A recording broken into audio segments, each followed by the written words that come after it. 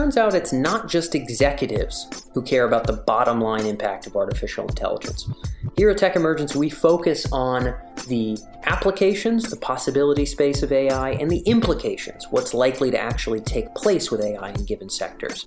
And while business leaders have to know this, another group that has to know the same sorts of information are government leaders and policymakers, who also have to consider how technology could be used to serve their goals, where this technology might fit in for their objectives, for their bottom line, and for the results that they're after. Recording this right now, I'm just back from speaking at the Palace of Nations, which is the United Nations building in Geneva, about the economic impacts of artificial intelligence and how it might be applied in government. And for the next entire month here in September, I'm going to be basically traveling the world at the behest of the World Bank, presenting some of our in-depth research on AI in healthcare, which we've been researching now for over 5 years and have a pretty robust understanding of sort of where diagnostics and other technologies can be applied. And fortunately, there's a lot of social good and sort of public sector focus on the use of artificial intelligence in just the last 18 months. We have new institutes and research centers opening all around the world. This week, we're fortunate enough to have Anandan Padmanabhan, who is the CEO of the Wadhwani Institute for Artificial Intelligence in India. Previously, he was the managing director for Microsoft Research in India. And Anandan speaks with us about where and how the public sector should consider leveraging artificial intelligence and what some of those challenges are, namely reaching some of the people who are not maybe on the latest iPhone, who are not sitting at a desk with a white collar and a lovely computer in a nice office all day long, but who nonetheless still need to be reached for education, still need to be reached for healthcare, still need to be reached in important ways to better their lives, and it might be the government that actually pushes forward and gets that done. Some of the challenges with reaching these crowds and these audiences and developing solutions to serve this unique group of people, which obviously in a nation like India, where Anandan is based, this is a major, major concern, a country of 1.3 billion people.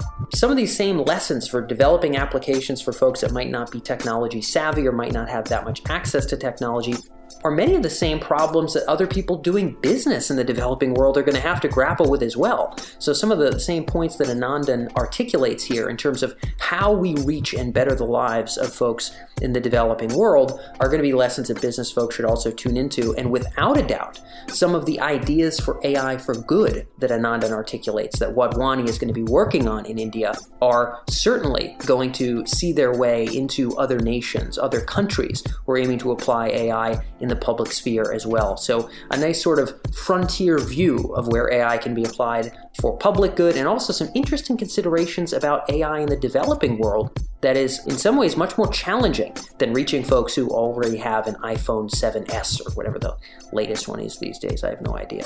So without further ado, this is Anandan Padmanabhan. I'm Dan Faggella, and you are listening to AI in Industry. Let's hop right in.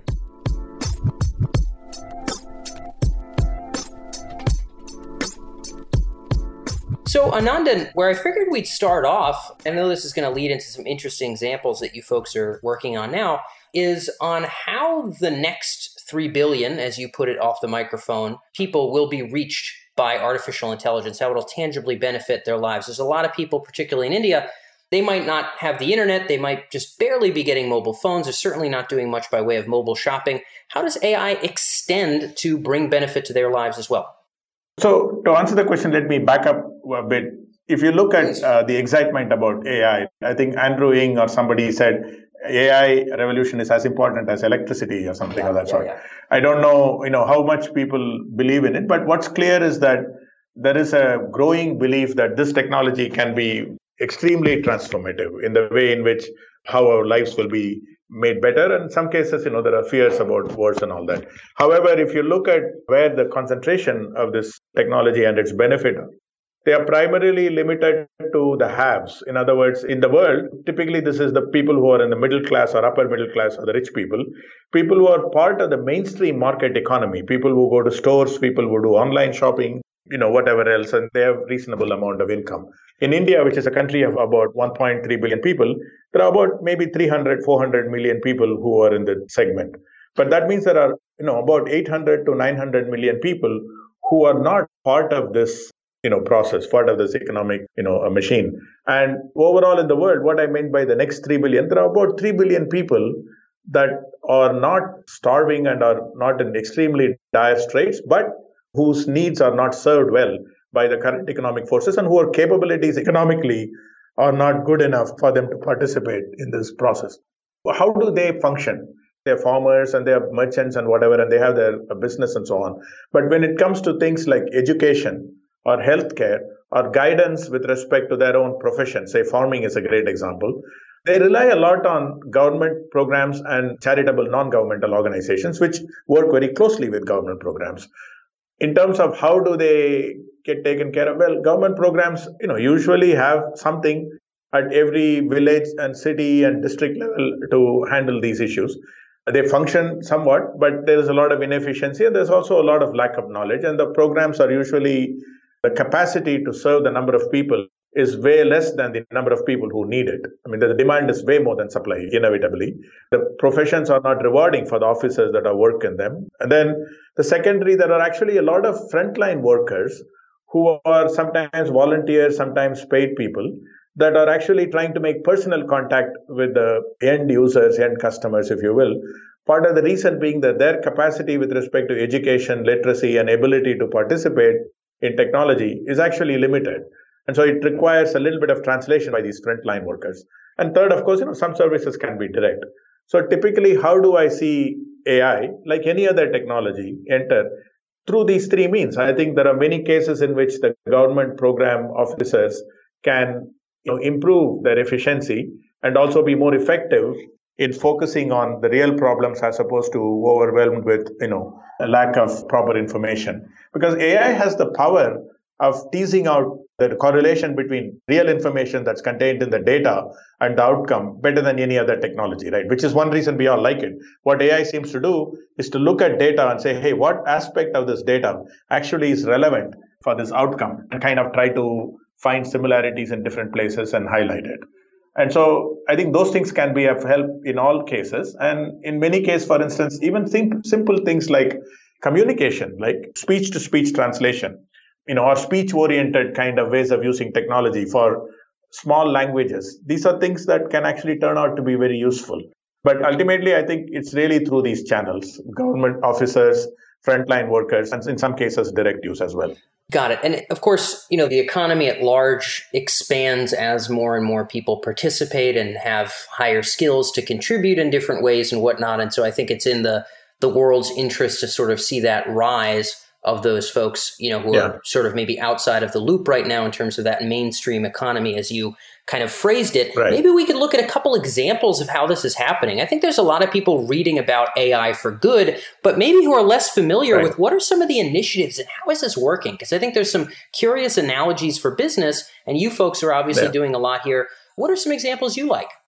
These are early days, by the way. So to be clear, I think one of the things we found out when we got started, there's been a lot of excitement about our doing it. I mean, we were fortunate that the Prime Minister of India came to inaugurate our institute. Why did he come to inaugurate our institute? Because he realized acutely that this technology needs to be harnessed for social good.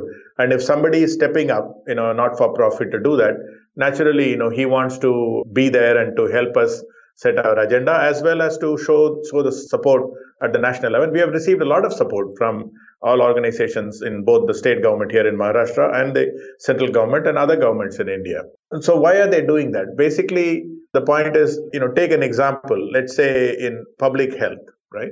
Public health is primarily through various types of government-initiated hospitals and clinics.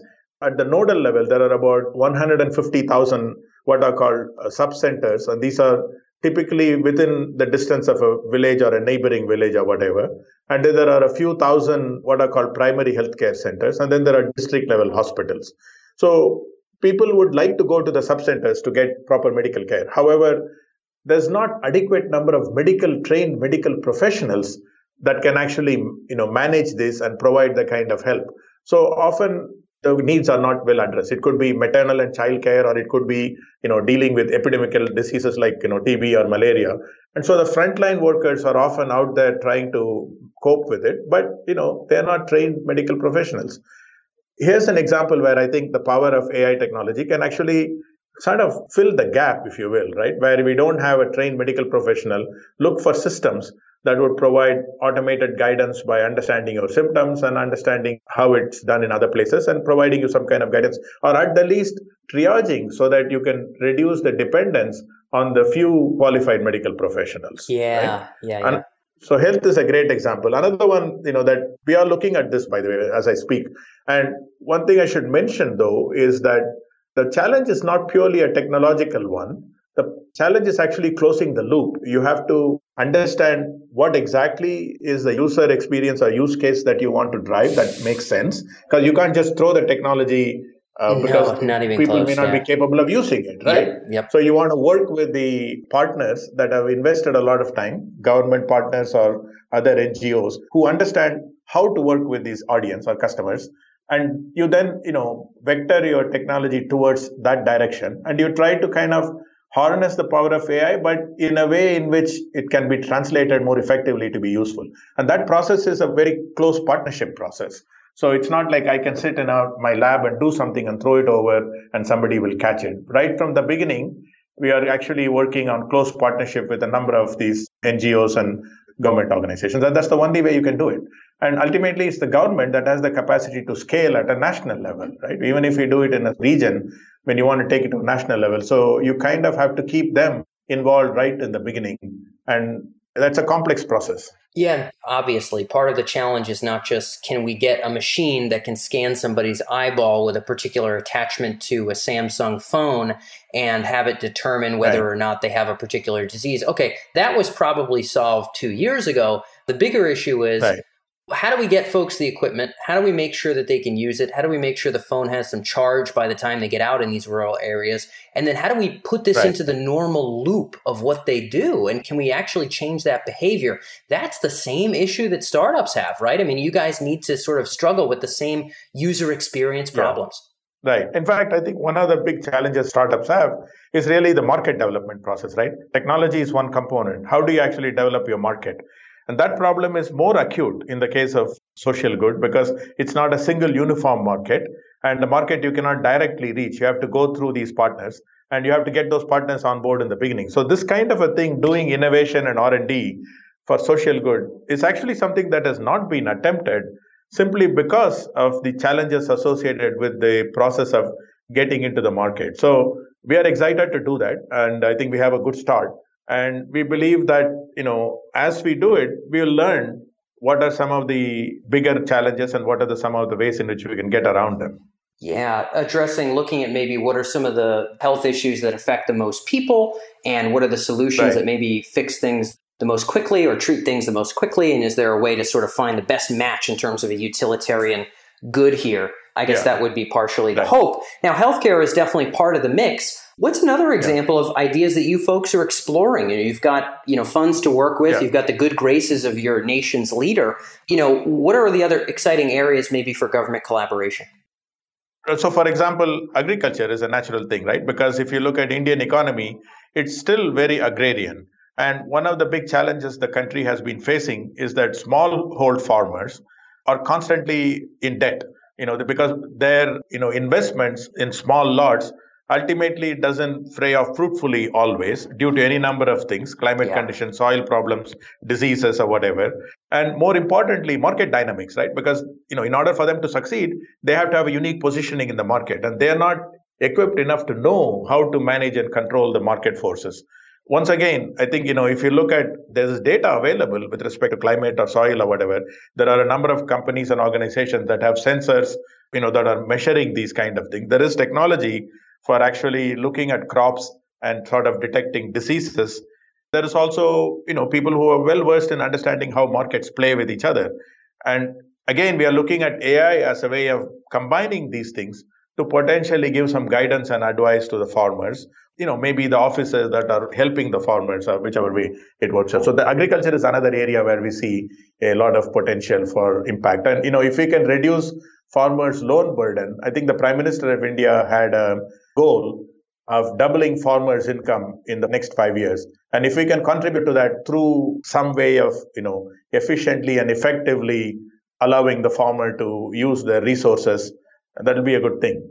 one of the reasons why we took this not-for-profit approach, and I really should thank Dr. Ramesh Wadhwani and Mr. Sunil Wadhwani for generously funding this and committing $3 million a year together for 10 years.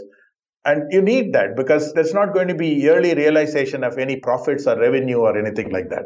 Somebody has to be willing to kind of fund it for long enough to see the technology actually vetted, de-risked, and things like that. So I think somebody has to make that commitment. Yeah, I'm glad they're doing it. For sure. And I think probably it's a win for the world, the fact that people are seeing an opportunity of this technology for good, because certainly there will be plenty of nonprofit benefits and technologies that can spin out. But obviously when the use cases are fleshed out and all of a sudden we have a bunch of poorer farmers using a new kind of technology, it's probably going to spur people to think up other ideas and hopefully continue to improve that process. But like you said, if someone's trying to make money in the first 2 years, they're probably going to not really even begin with the innovation process. Yeah. So the nonprofit world, I think, is going to spurn some of the initial use cases that will then spin off into what you called kind of the regular economy, the mainstream economy. So this is definitely part of that ecosystem. Let me ask you one final question. This is a big initiative for India. Again, you have the good graces of the leader of India.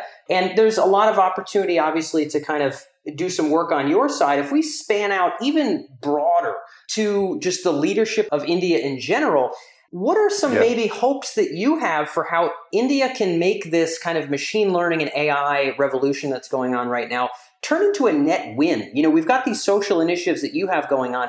Kind of from a high level, what do you think that's going to take?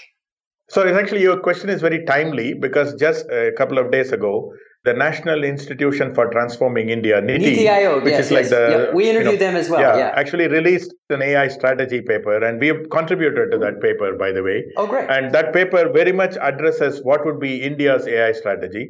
Now, NITI is not alone in it. There's a similar kind of effort at the Ministry of IT and previously by the Ministry of Commerce and Industry. And if you look at the various strategy papers and, white paper that have been produced, there's a fair amount of convergence. The most important area of convergence is the following.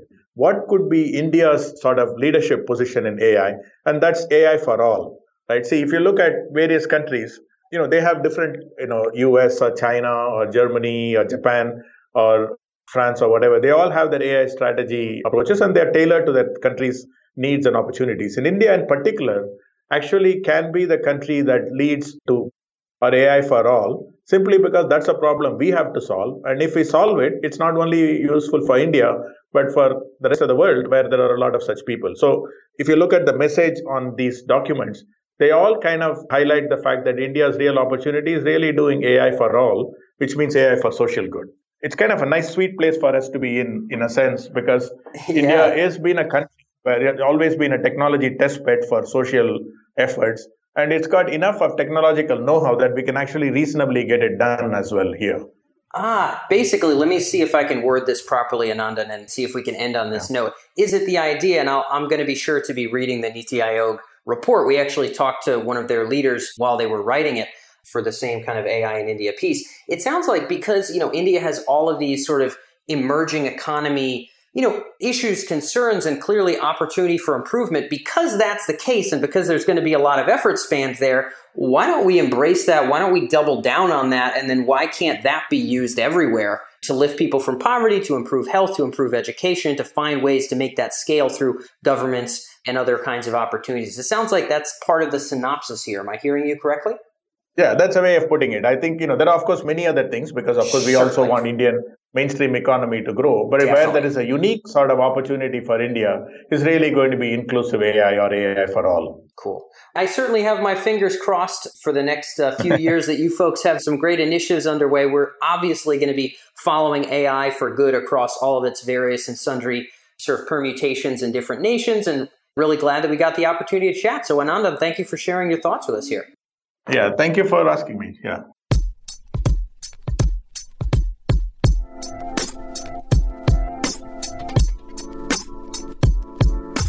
That's all for this episode on the AI and Industry podcast, where we explore the applications and implications of AI in your business or industry. And when it comes to those benefits of real insight in terms of artificial intelligence applications in business, this show is really just the tip of the iceberg. AI and Industry is produced by Tech Emergence, and over at techemergence.com, you can find actionable industry-specific coverage, including case studies, unique market research with charts and graphs, and regular coverage of the AI applications of both the hottest startups here in the Bay Area, as well as what Fortune 500 companies are doing with AI today. Everything from marketing and advertising, business intelligence, to specific industries like finance and healthcare. You can stay ahead of the curve and stay on the right side of disruption by visiting techemergence.com. And when you're there, make sure to sign up for our weekly newsletter on the left-hand side of the page. Most of our podcast listeners get the episodes directly to their inbox every week. You'll be joining tens of thousands of other business leaders who join us from all over the world to stay ahead of the curve of AI in their specific industry. So that's techemergence.com. I'm Dan Faggella. This is AI and Industry, and we'll catch you next week.